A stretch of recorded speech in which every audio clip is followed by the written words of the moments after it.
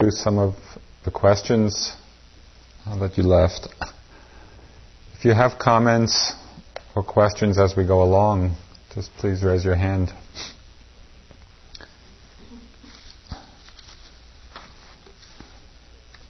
First one, it says, do you believe a person who has a lot of emotional and self-esteem problems, such as your average American these days, is seriously handicapped on the path to enlightenment and liberation compared to a less diseased person seeking enlightenment?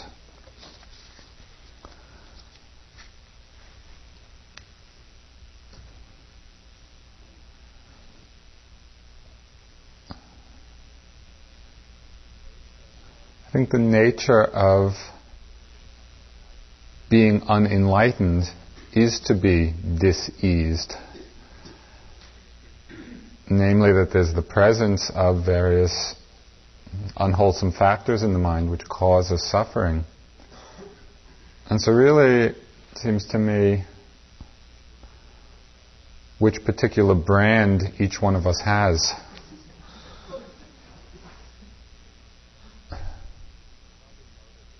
You've probably noticed by now that the personality structure is weird. And we all are that way.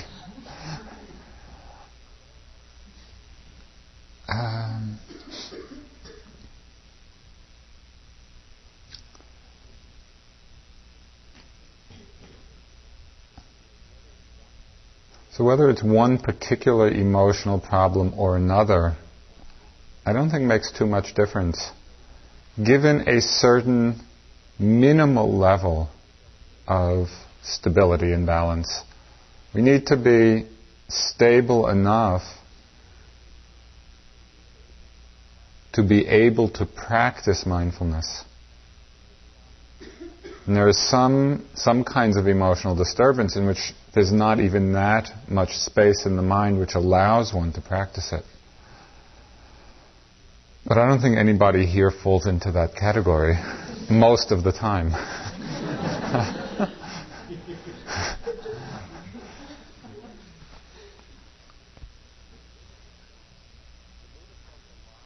The Buddha talked a lot about different kinds of psychological disorders.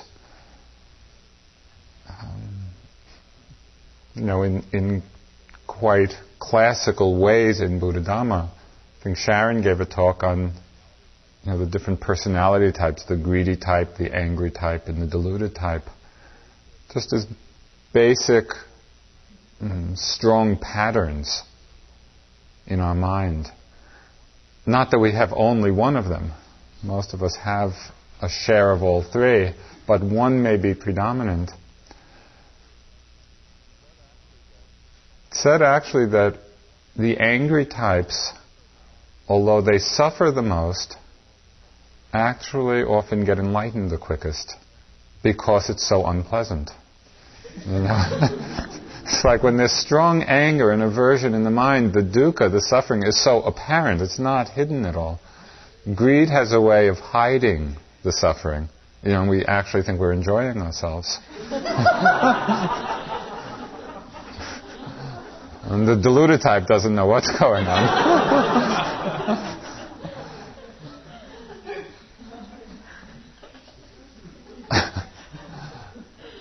But it's really, in some way, doesn't make any difference because we work with the particular conditioning in the mind.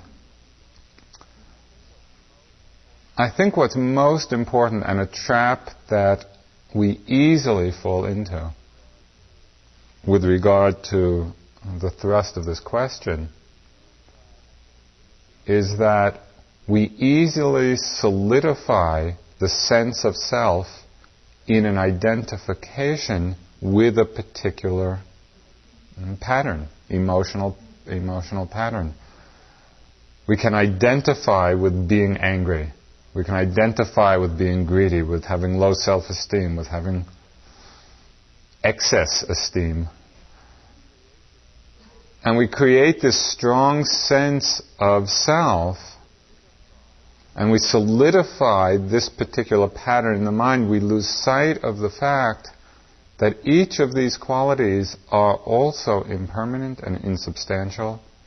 They arise in a particular moment, and they pass away in that moment. And when they're not there, they are not there. It's not that they're waiting someplace. Given certain conditions, they may arise again, and they may arise frequently. But if we can see the impermanence of an emotion or of a mind state, and we see its basic insubstantiality, it becomes much easier to begin to work with it. It's much more difficult if we have this sense, yes, I'm fearful, I'm angry, I'm greedy, and for the next 20 years I have to work on this problem. The work we have to do is much more on a moment-to-moment level, and once we see the possibility of that, there's a tremendous confidence that comes and a tremendous lightening in the mind. It's not that these unwholesome factors or emotional difficulties stop coming, but we relate to them in a very different way.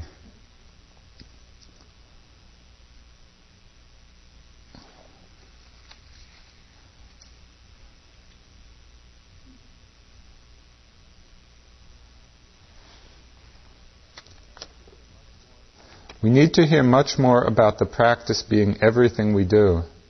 Many of us regard sitting as practice, then it is business as usual. That is, we do not change.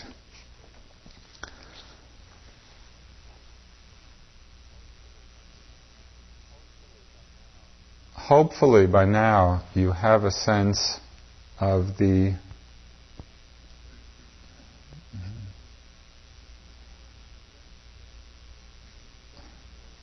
essential non-differentiation between sitting and walking and everything we do all day long. In any moment, there's the knowing and an object.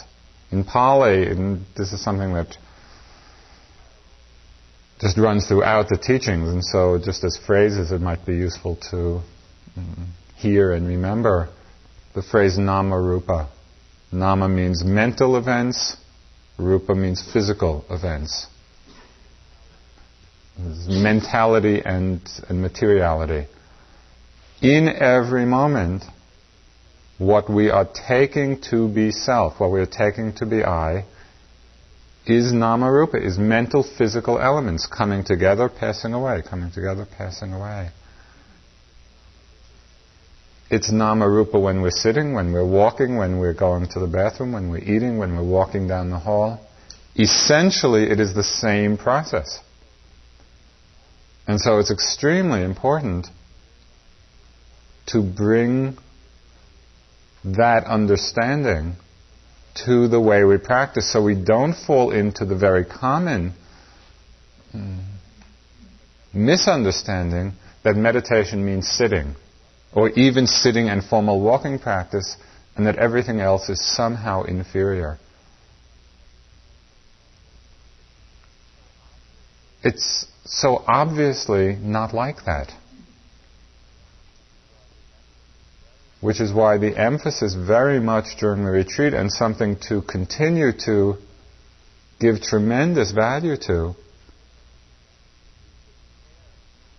is the care that you take in every activity you do all day long. Could you make the whole day as if it were a sitting? The same care that you bring to the sitting practice or the walking practice, can you bring that care to everything?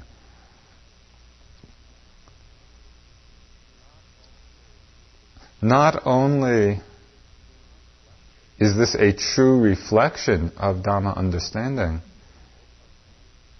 it's also a tremendous training for leaving the retreat and going back to your life outside. Because most of you are not going to be sitting and walking all day long. You'll be doing things. In some way, you could understand the development of mindfulness as the development of a good habit of mind. It's not something esoteric, and it's not something that's limited to a particular environment. It's just a quality of paying attention. When it's well established, it comes with us, it follows us, it travels with us.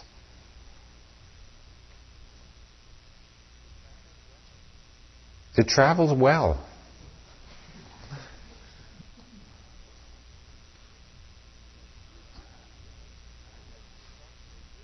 And it makes such a difference in how we live our lives. The time here is a tremendous training time. The little things, reaching for the cup, standing up, sitting down, turning, showering, the whole day. So please don't undervalue or underestimate it. When you read the Satipatthana Sutta, which is the discourse the Buddha gave, and it's so beautiful because it says, if you want to free the mind from suffering, this is what you do. And he lays the whole path out in this very short discourse, this short sutta, on the four foundations of mindfulness. Of the body, of feelings, of the mind, and of mind objects.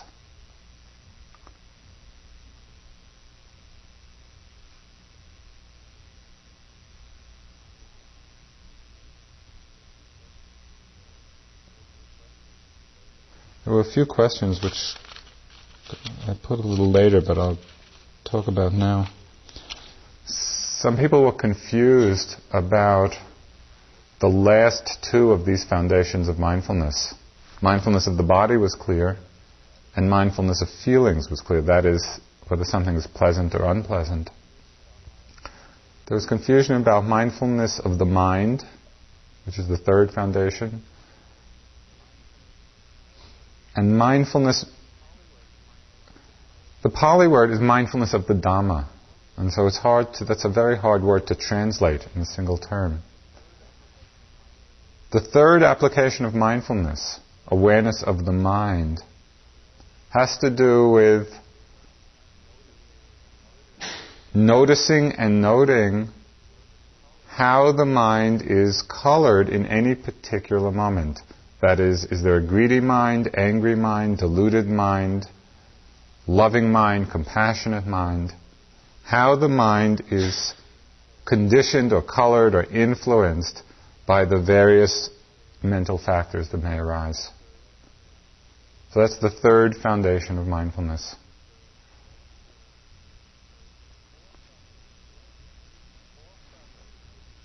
The fourth foundation, which is mindfulness of the Dhamma, sometimes it's translated as awareness of mental objects, which is a little confusing because that seems the same as the third. Mindfulness of the Dhamma, for the most part, refers to how different mind states function. For example, it's mindfulness of the hindrances. So we're aware of the mind state, for example, of desire or anger, and we understand that that is functioning as a hindrance in the mind. It's functioning as a quality which obscures concentration or hinders concentration. So we're mindful of the hindrances. This is mindfulness of the Dhamma. We're mindful of the 7 factors of enlightenment. These also are mind states, but we're understanding the particular role they are playing. So we become aware of energy, we become aware of rapture, we become aware of calm. And we see that they're functioning as a factor of liberation. Become aware of the 6 sense bases, 6 sense objects, and 6 kinds of consciousness. It's hearing, seeing, smelling, tasting, touching, thinking. So this last application of mindfulness is analytic in this particular way.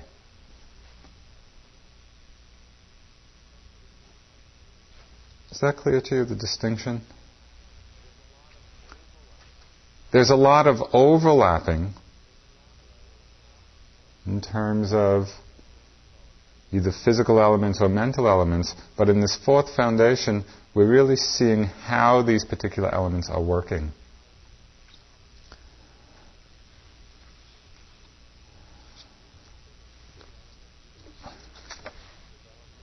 During the sitting, I developed a beautiful headache. What do I put attention on during walking?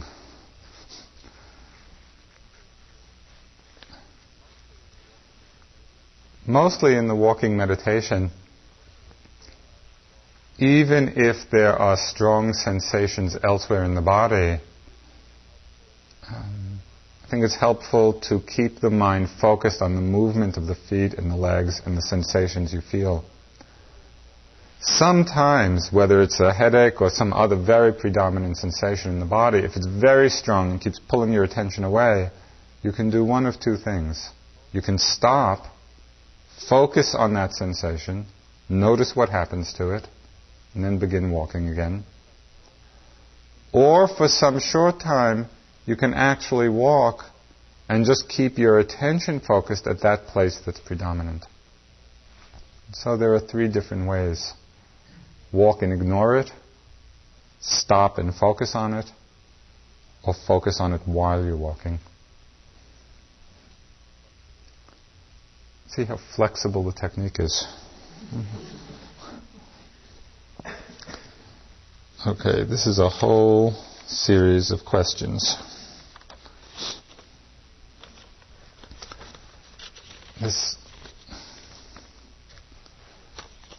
These questions always are the most predominant. If there is no self, no soul, no continuity, what is it that gets reborn? How could the Buddha know his previous existences if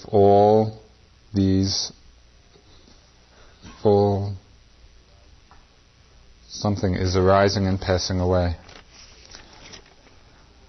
I don't have any sense of who or what I was in my last incarnation. In a very real sense, that being is dead. What is it that reincarnates? And what is the point of practice if I'm going to disappear anyway?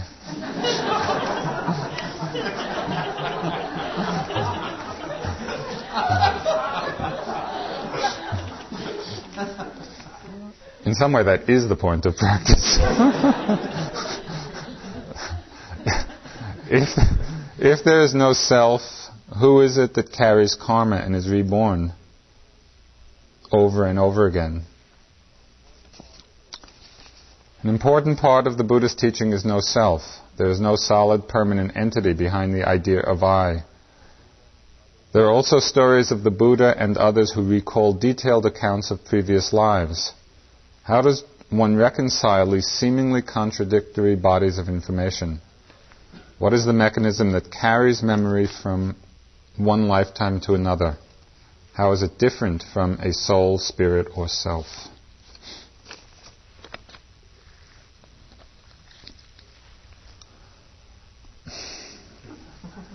If there's no self, how come?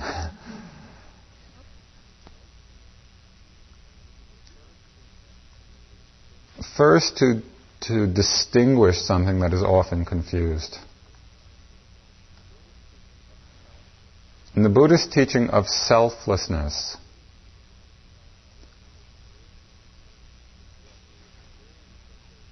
what we experience is that there is no unchanging entity to whom things are happening. It's not like there's what could be called in this context a soul or a self or an I or anything that is unchanging, that is the receiver of all experience. Rather, what we are, what this namarupa, what this thing is that we call self, what it is a process of elements arising and passing, arising and passing. It's not that they're happening to someone. What we are is this process of changing elements. But to say this does not mean that there is no pattern to the unfolding, that it's chaotic, or that everything just, explodes into random events. The process of change itself is lawful, which is why that which we call Joseph, or any one of us, we can see certain patterns over a day, over a year, over a lifetime. There's a familiarity. As we look in the mirror in the morning from one day to the next, there's some sense that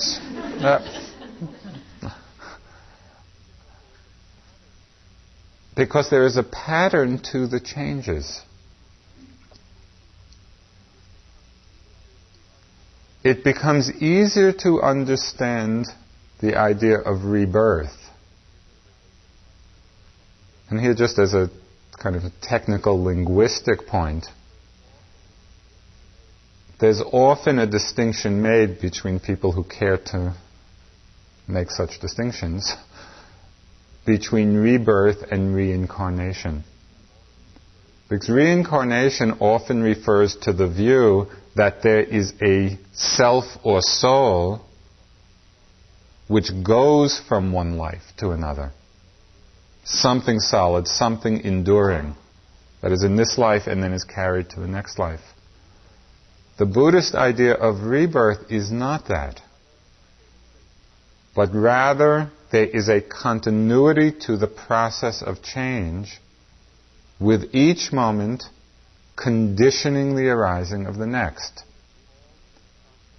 And so it is called a process of becoming. This becomes this, becomes this, becomes this, in the same way as I think we've probably mentioned. You plant a seed, and it becomes a sapling, becomes a tree, becomes a fruit, new seed, new sapling, new tree.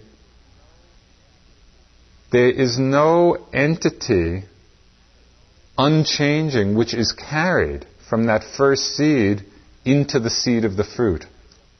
It's not that that first seed is carried up the trunk of the tree and somehow splits into...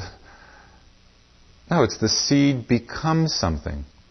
And then it becomes something, becomes something. It's a process of continuous transformation.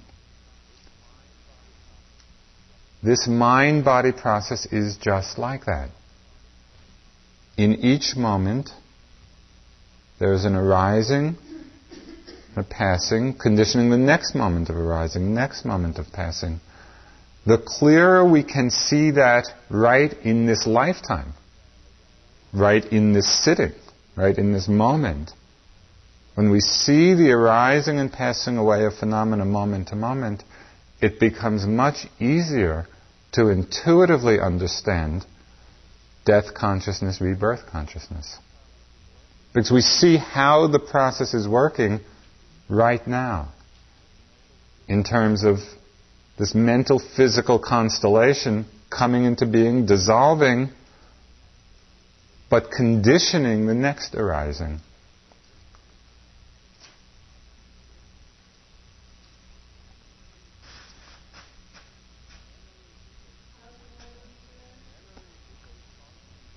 Memory is a function of one particular mental factor which arises in every moment of consciousness.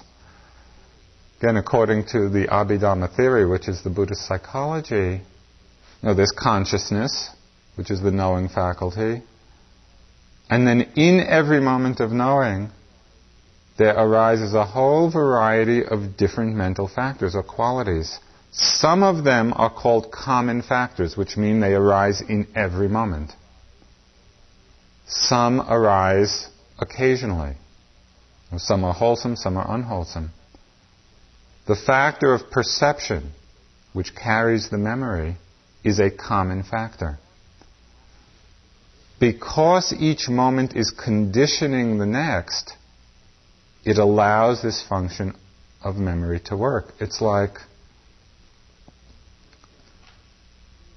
imprinting, imprinting a seal in a piece of wax.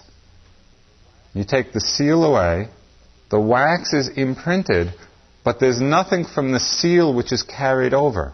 There's no piece of the seal which remains embedded in the wax. But there is an imprint, a conditioning. In exactly that way, each moment is imprinting the next, imprinting the next, imprinting the next. And so just as some of us can remember things in this life, people with very powerful concentration can actually remember this series of imprintings through past lives. And it's quite phenomenal even to imagine how it's done unless one has attained that level of samadhi. I once asked this teacher in Calcutta, this woman Deepama, who is just the most extraordinary yogi and being, who developed the very high stages of enlightenment and of samadhi, of concentration and powers of mind. She was telling us, with some prompting, about some of the things she did. And she said that in her meditation she went back in her mind to the time of the Buddha, to listen to the Buddha giving discourses, which just sounded, I couldn't even begin to imagine how she did that. So I asked her, and I could hardly believe her when she told me how she did it. She said that she went back moment by moment. Now, in our ordinary consciousness, it's unthinkable. But there are powers of the mind which we just don't know about, but which are potential in the mind, in all of our minds. And so it's quite inspiring even to get glimpses of possibilities. That this mind that we sit and struggle with hour after hour and day after day,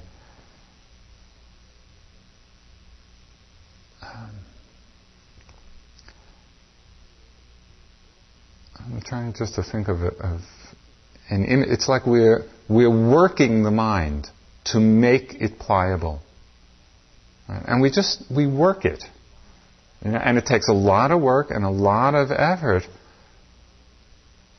But consciousness becomes extremely malleable, and the more we practice, just some amazing things begin to open up in terms of what's possible, in terms of our understanding. In terms of rebirth, I have sort of three problems with this. One is that in terms of the mind, that each moment conditioning the next, it makes a lot of sense. It also seems it goes along with a physical continuity and chains of connectedness, such as like the neural structure. Between death and the next birth, since there's no carrier, like say some kind of physical substance or non-physical substance, like a soul or something, rather since this is a pattern, sort of like a whirlpool or a flame, without like a physical barrier, first of all, there seems to be no sort of way for the pattern. Like if a hurricane comes and then suddenly there's another hurricane in another part of the world, you say, well, this is the rebirth of the first hurricane. I don't see any difference between that and it being a different hurricane. It seems sort of meaningless. Second of all, the one-to-one correspondence. Like the Buddha gives examples of a tree, the seed from the next tree growing. So it's sort of like the first and conditioned by it, but not really the same thing. Or a flame, the candle burns and you take the next candle. Now you could take the end of a candle and have two candles, or in the case of the apple tree, have lots of seeds. But there seems to be an underlying presupposition of one-to-one correspondence. And I wonder, like in the case of twins, when the zygote splits into two cells, if if you've had cases where those people got enlightened twice as fast. And thirdly, remember whose memory you're dealing with now. Thirdly, when I think of myself as a 4-year-old boy that I was, and I look at pictures, I can't even, it's not that I am skeptical about reincarnation. I can't even picture incarnation. When I look at that 4-year-old boy, I don't look the same. Right. As a little kid, I don't play with the same friends, have the same things, same toys. Right. I have, different toys, different distractions. And the only thing that connects me with that, besides like fingerprints and DNA, which are physical thing, the only phenomenologically that connects me with that is sort of these sort of chains of connectedness, which is sort of unbroken over all this period of time, but which would be broken after death. So that if I had memories of some past life, I don't see any difference between that and saying that, no, that wasn't a previous rebirth, that was somebody else's memories that I've acquired. Okay. That's it.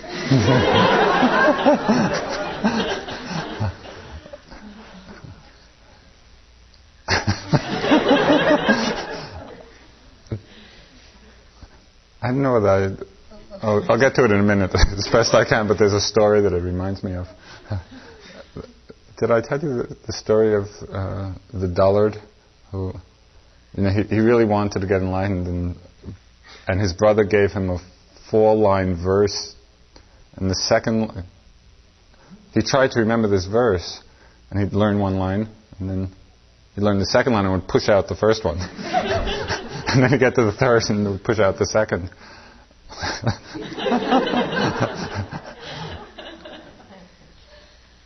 But what I felt was an underlying misperception, actually in all of the questions, underlying them, was that because there's a discontinuity of physical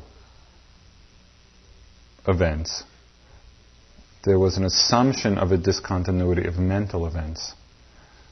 And there are realms, for example, of being where there is no body. There is just consciousness. And so somebody who had the ability, the power of mind to be watching this process, which can be done,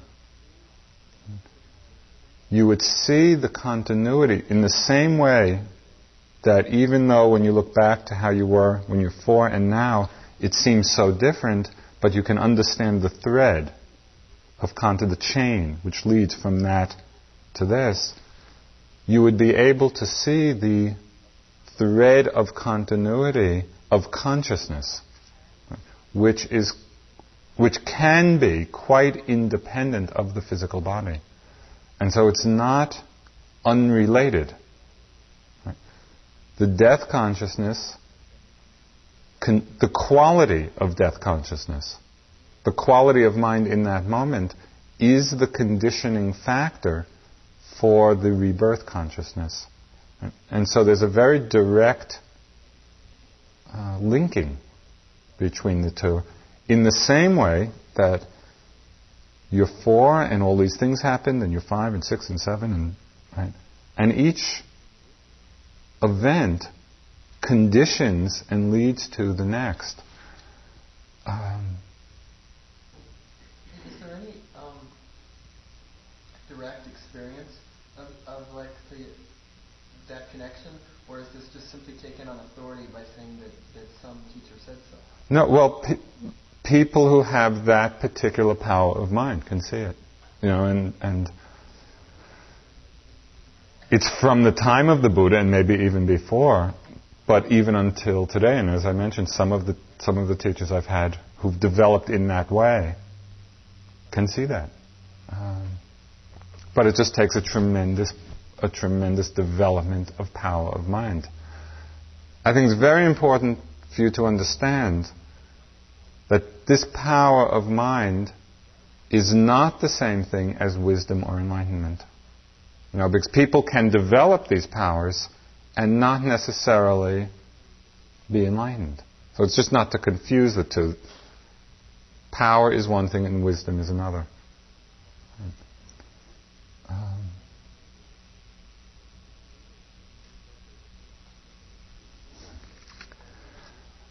You speak of human rebirth over eons, yet humans in their present configuration have only been around a few million years. Poetic license, metaphor, please comment. Again, this has to do with a particular worldview that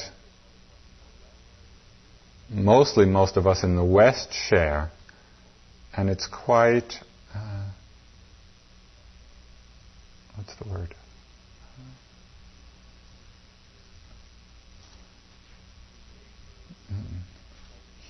Human, Earth, solar system, galaxy centered. Right? That is what we can see, what's visible to us. And it's true that humans on this earth have been around a few million years. In the Buddhist teaching, the Buddhist cosmology, and again, something that can be understood by each of us if we had, the development of mind, the system is very big, it's huge. And it talks about many planes of existence and many world systems. And so this is just one little piece of the whole show. And things didn't start a few million years ago. This Buddha talked about this going on basically from beginningless. There was no beginning to it. Sometimes in hearing or thinking about a whole different way of viewing things, a lot of doubt comes up in the mind, because we don't have much cultural background for this way of seeing things or understanding. What I'd suggest is just stay open to possibilities. It's not necessary to believe something that you haven't experienced, because that also can become just another blind belief. But just staying open, because there are tremendous mysteries, and our understanding is very limited. And that openness of mind provides a foundation just for further exploration. We don't limit ourselves because of an attachment to a view.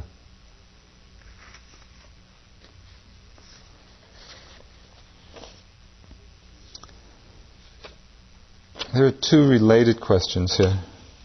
No, three.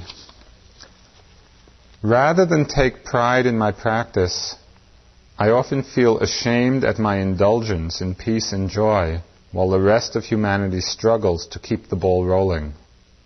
Is this the third temptation of the Buddha? Will you elaborate on that temptation? It's another. Would you please talk about the selfish aspect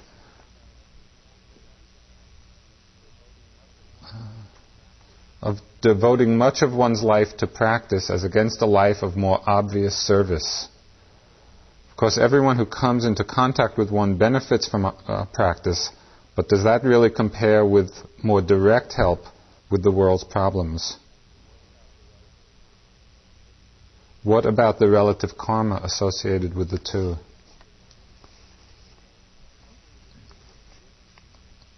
How can we distinguish the difference between protection of our practice and using the concept of protection as a justification for clinging and grasping? These are really important questions in terms of understanding what we're doing here and development of practice with respect to the immense amount of suffering that exists in the world and the possibilities of service to alleviate that suffering.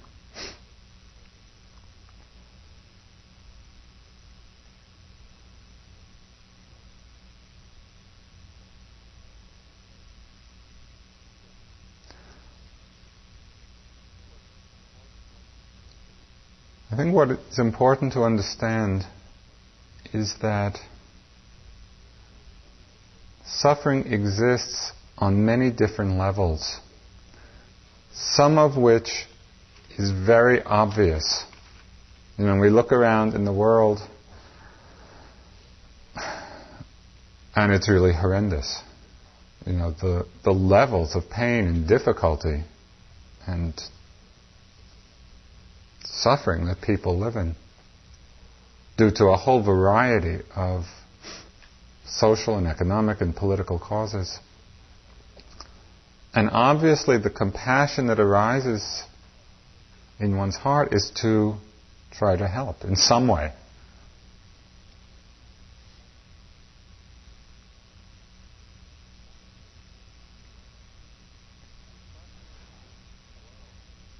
The suffering that exists in the world can also be seen as symptoms. And they're symptoms of greed in the mind and hatred in the mind and delusion in the mind. Why is there injustice and why is there poverty and why is there hunger? They're there because of the tremendous power these defilements have in the mind. They run many people's lives and have this tremendous impact in the world. And so we can see that a very deep way of service and a very deep expression of compassion is to actually uproot the causes of suffering. And we start with ourselves, at least to some extent. And to the degree that we even understand the way to uproot greed in the mind and hatred in the mind and delusion in the mind, we then can become, even to a limited extent, a vehicle for helping others to uproot it in their mind.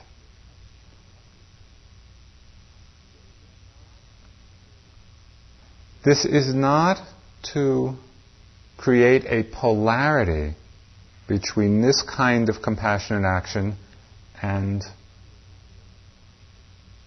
work to alleviate the symptoms, because they actually go together, and we can do both. There are times to work on ourselves and to free our minds. There are times to help other people free their minds. And there are times to actually get in there and do what's needed in the particular moment.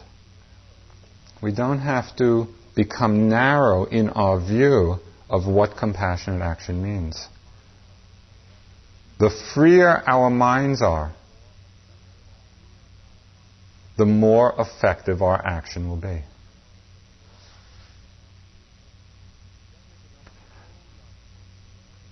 Then there's another whole level of looking at this, which I think very much was at the core of the Buddha's great compassion.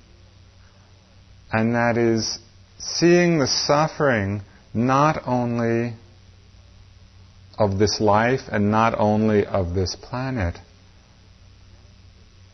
but seeing the immensity of suffering of beings caught on this wheel of samsara, this wheel of life and death,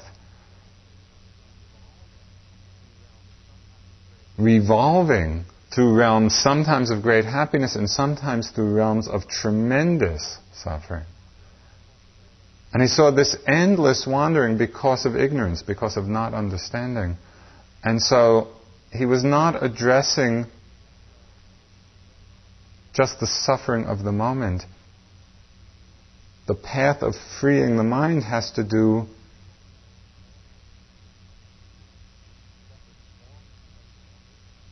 with stepping off of this wheel and helping others to step off of this wheel.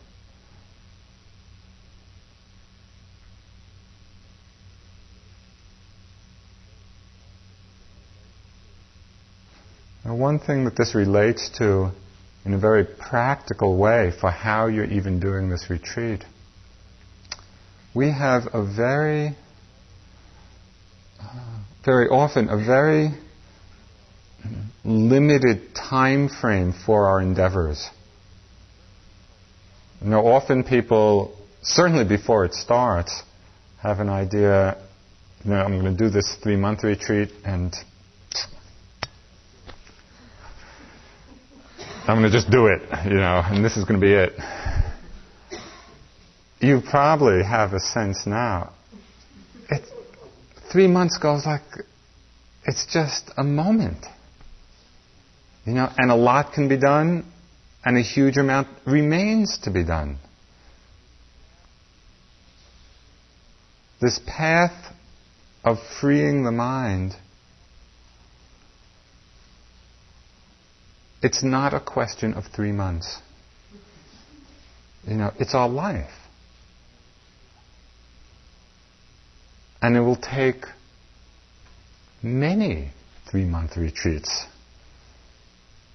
And many expressions of compassionate action in the world. So if we can enlarge our scope, if we can enlarge the picture of things, it really provides a much more balanced context for how we're working. It's like we can see the importance and we can work with a quality of ardency, but without that sense of pressure on oneself. We know, okay, each step, this 3-month course is a nice step on the path. And it's one of many.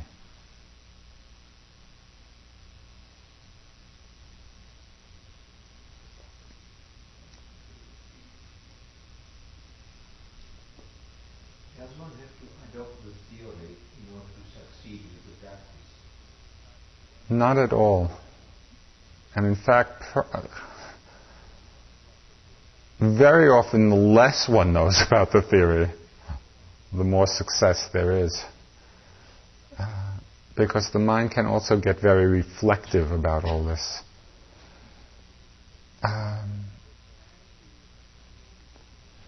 There can be a skillful use of it for some people. It can, for some people, create an environment of inspiration to actually do the work. Other people, it may be really foreign to. When I began my practice, I had studied philosophy at college, and I was in the Peace Corps in Thailand, and I went to the monks. My first meeting with the monks, I went with a copy of Spinoza in my hand, and I was going to convert the monks. I was so imbued with the Western philosophical point of view, I had no background in this at all. And this whole idea of karma and rebirth and realms of existence, and it's just been very interesting for me to see the mind opening to these possibilities. It comes out of the practice. It comes out of one's understanding of oneself. I find more difficulty in reconciling the Buddhist view and the Vedic view than the Western view. Mm-hmm. The Western view, I shut off like a pin at a shell. But I have a lot of confusion in my mind between those two. Between what is being said in the Vedas and what is being said in Buddhism, and yet it all seems to be the same thing. What I would suggest is actually to suspend belief in both and take a look. Because the Buddha said that the whole world exists within this fathom-long body. I don't know exactly how long a fathom is. But it's all in here. Everything we need to discover, which is another miracle. That it's all here. And really what we need to do is develop very carefully the tools of investigation. Which is one of the great gifts of the teaching. It's not a belief system. And it doesn't depend on a belief system. Now really you could see the work you're doing just as the development, the honing, the sharpening of these very powerful tools of mind, of concentration, of attention, of mindfulness. And it all opens up through that.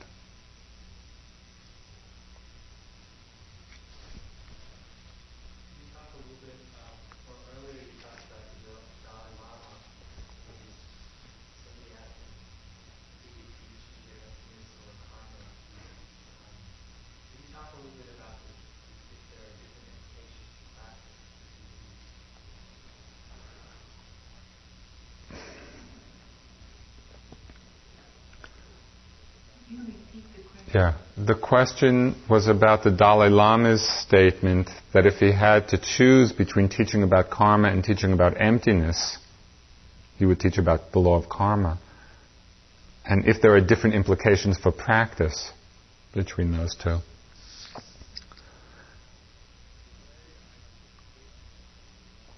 The way I understood his remark, and I don't know the whole context of it, was not so much the deeper implications for practice, but the possibilities for misunderstanding and misuse of the concepts. Because sort of a spiritual danger in the idea of emptiness is that nothing matters. It's all empty. And so why do anything? Or why take care with one's actions? That would be a perversion of the real understanding of emptiness.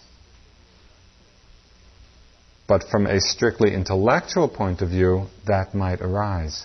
And so it's for that reason that I imagined Dalai Lama saying he would prefer teaching the law of karma so we really understand the importance of actions, the importance of this law of cause and effect. It's from that understanding that we even are motivated to practice. We practice because we think there will be a certain kind of result. If we didn't have that basic belief, why would you subject yourself to this?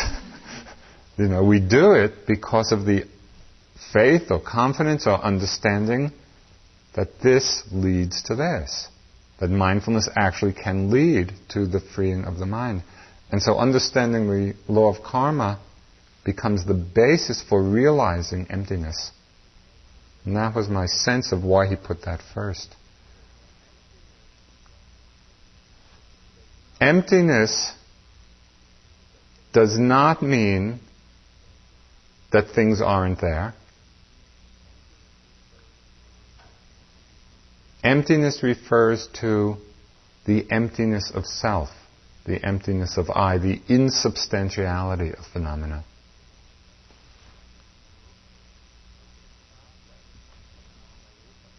But this process of nama-rupa, this process of empty phenomena, is happening lawfully. It's happening according to the law of karma, as well as other laws.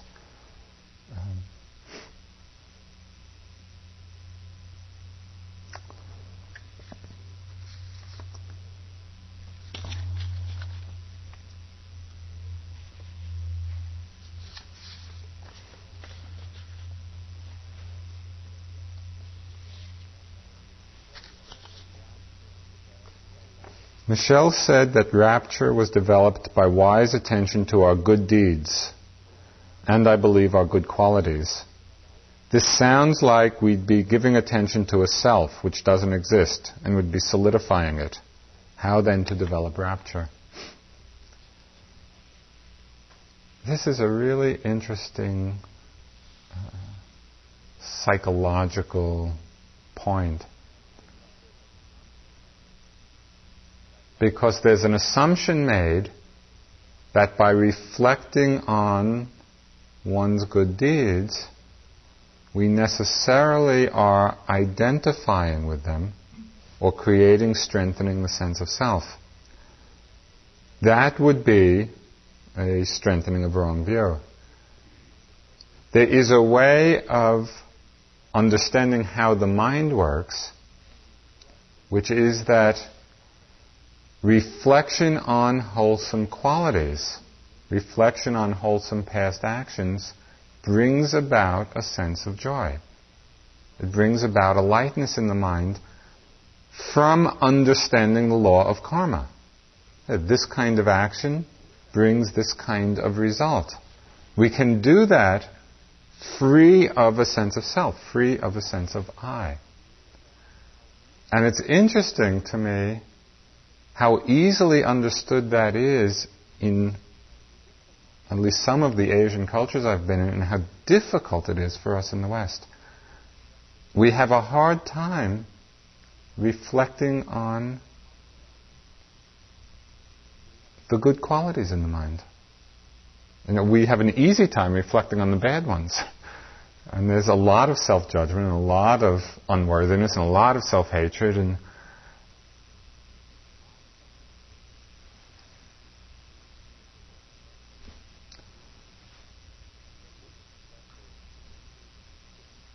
just as a special pre-Thanksgiving treat, spend 5 minutes in your next sitting just reflecting on past good actions. Times of being generous, times of being loving, of being kind, of insight, of wisdom. And just watch. Watch what it does to the mind. We're not so bad. We've all done lots of nice things.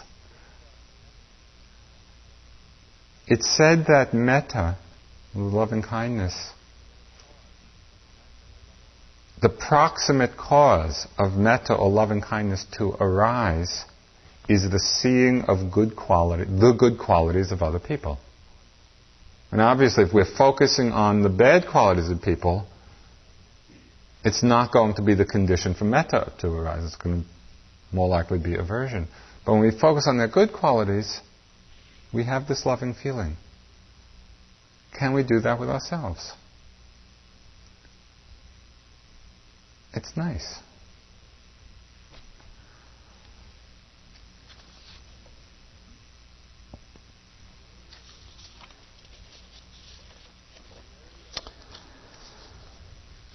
In the area of greed and desire, in the case where it is not harmful to others, what should be the proportion of renunciation versus just seeing clearly?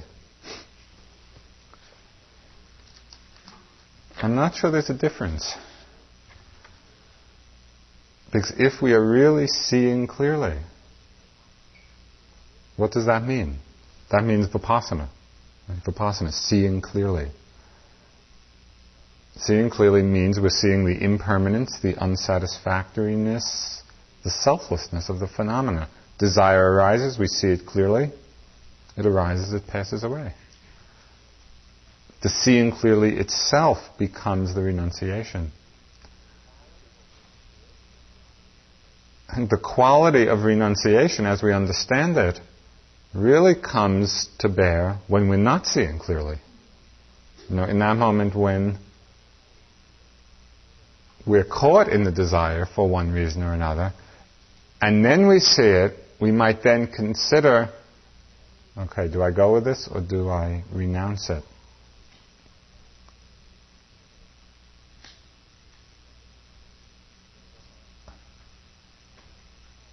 This brings up something I wanted to mention, this quality of renunciation. There are about 3 more weeks of intensive practice, which is amazing.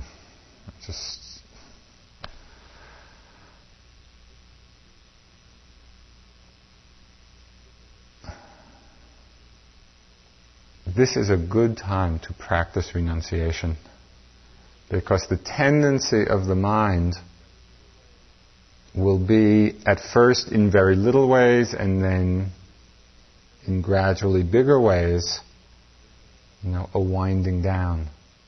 It's a big mistake. Watch the ways in which the mind is looking out or reaching out. Just a few examples of it that have come up. Maybe more inclination to write notes, or some more inclination to talk. Or a very seductive one, which has slowly becoming rampant, is the underground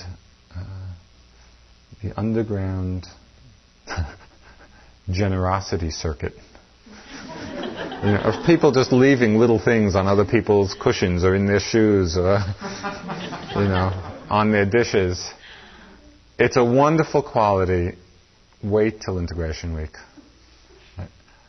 There's actually something deeper that can be accomplished if you stay very impeccably with the practice with yourself. That takes a level of renunciation because these impulses come up in the mind.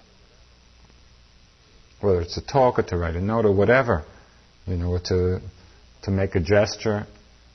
And so it takes seeing it clearly, and just with a lot of gentleness, a lot of lovingness, just, no, I'm not going to do that. To really settle back, because you will find that it is a tremendous conservation of energy.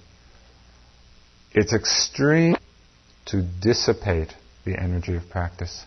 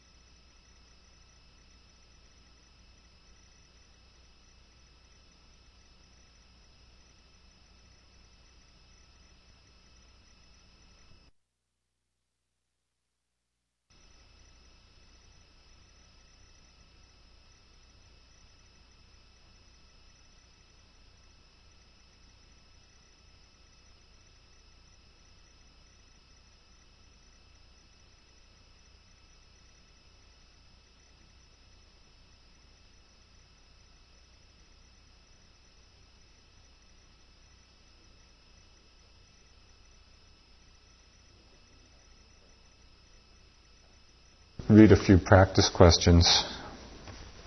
We are often asked to look closely. What does this mean? How can I know when I am looking closely enough? What is the opposite of looking closely?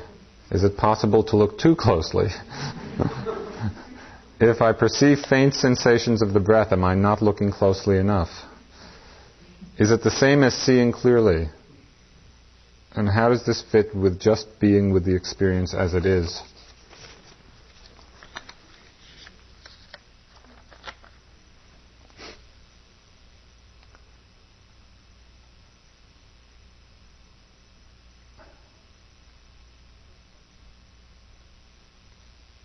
It's a good question because there can be too much effort. And one can get kind of mentally scrunched up in an effort to look closely on the one hand, and on the other hand the mind can be so lax that it's not generating any right aim at all. And so somehow it's finding the balance between not aiming and getting too tight. Just as an example of the range you can play with. When you're moving, suppose you're reaching for something. If you're reaching and you're noting lifting, moving, placing, you're not looking closely enough. Right? So that's right. That's a clear sign. Okay, so the next step is, come back. You're reaching, and you know you're reaching. Okay, that's a step in the right direction. And you know you're reaching. That's the beginning of right aim. Looking even more closely can be, as you're reaching, you're feeling the sensations of reaching.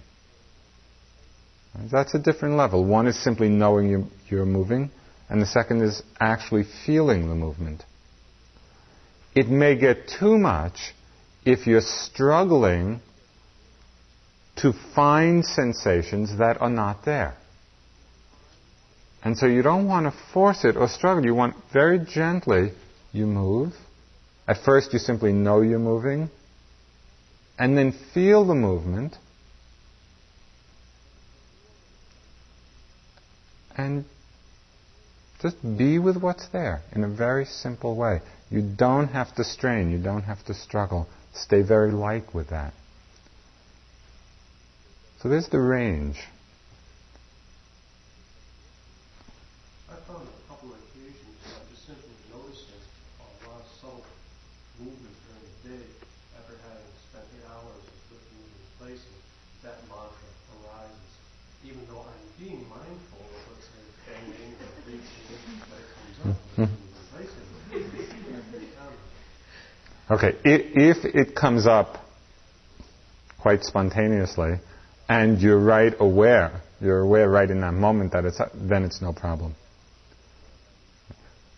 If you go, several movements, lifting, moving, placing, and you don't know that the note is incorrect, so that's some indication that there's a missing link. But if you see that note, you know that, okay, where did that come from? And you know that it's not the correct note, then it's no problem.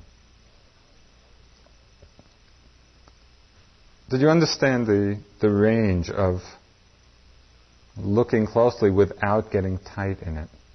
Sort of bringing the attention in carefully and then being with whatever's there, not struggling and not straining.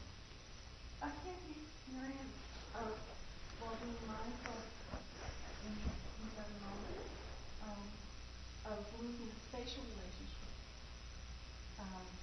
I've walked into a lot of walls, and the eating can really be quite a things falling.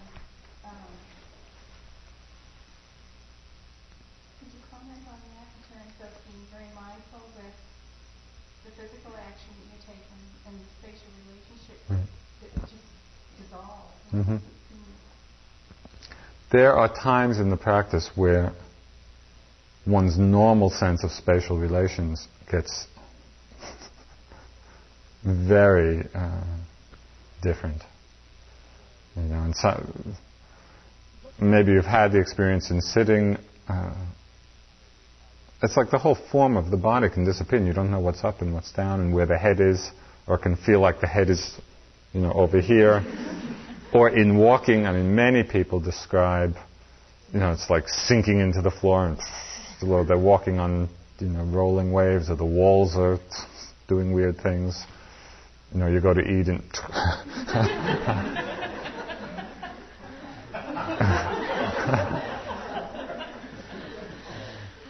if you can just note missing.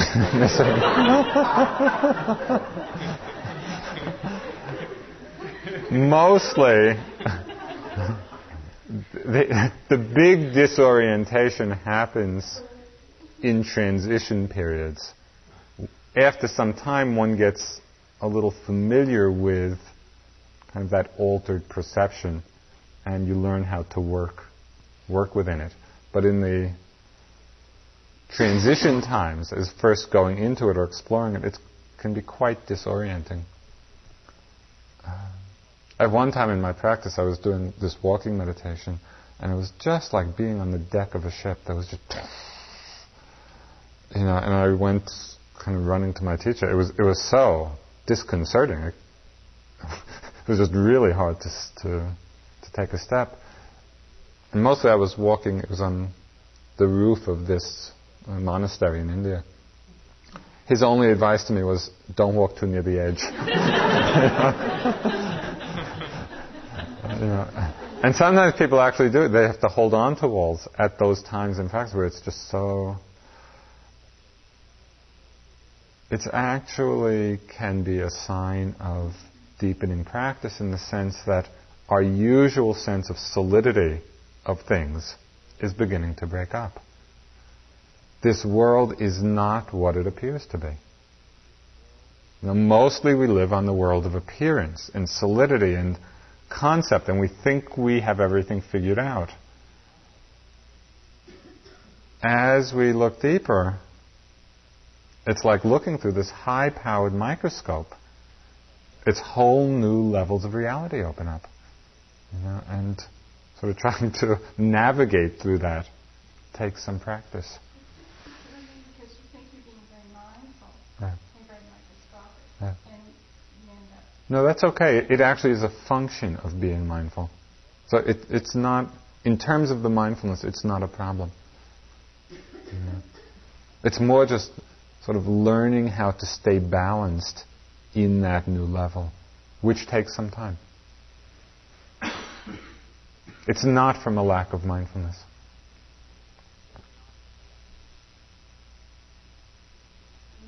Can you talk a little bit about, my voice sounds strange. Can you talk a little bit about the balance of the sitting and the walking meditation? We're aiming for a balance here, and I feel that I'm very much into concentration, and I think probably we're all going through that where you're very good at one aspect and others are a little lacking behind somehow. Is there some kind of picture that you can give us for what are we balancing? What does that mean? Mm-hmm. Mm-hmm. What the practice is balancing, in one quite comprehensive way of looking at it, are the 5 spiritual faculties of faith or confidence, which is a very interesting quality to begin to understand in the mind. Normally we don't give it its due, but it's very important in the whole development of practice. Confidence, effort or energy, mindfulness, concentration, and wisdom. It's faith or confidence and wisdom that have to be balanced, and it's effort and concentration that have to be balanced.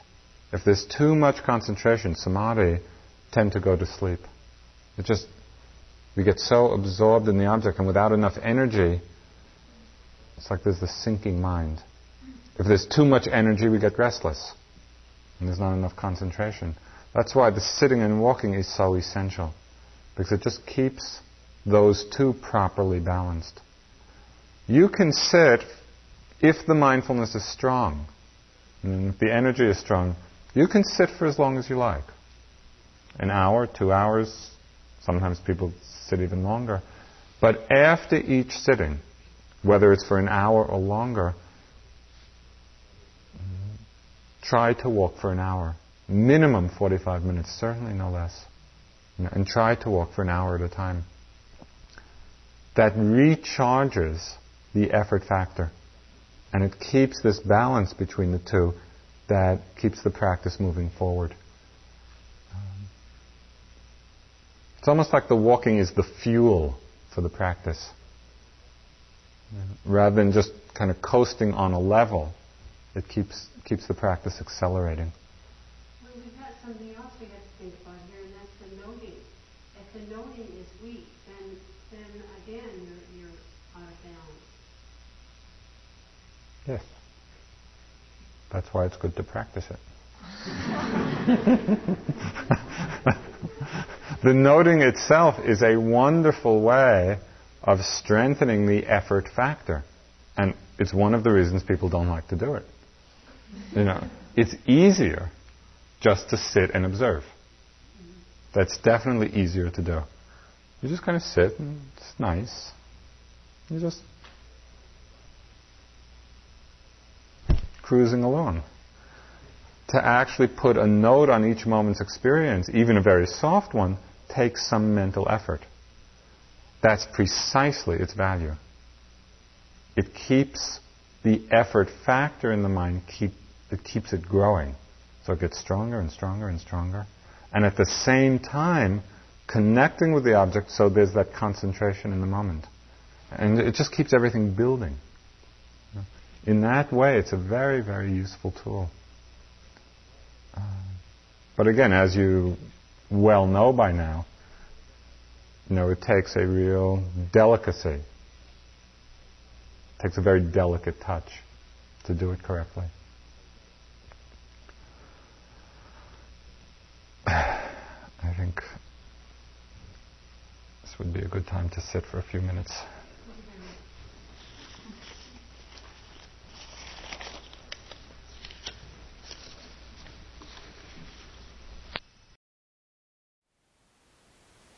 Thank you for listening. To learn how you can support the teachers and Dharma Seed, please visit dharmaseed.org/donate.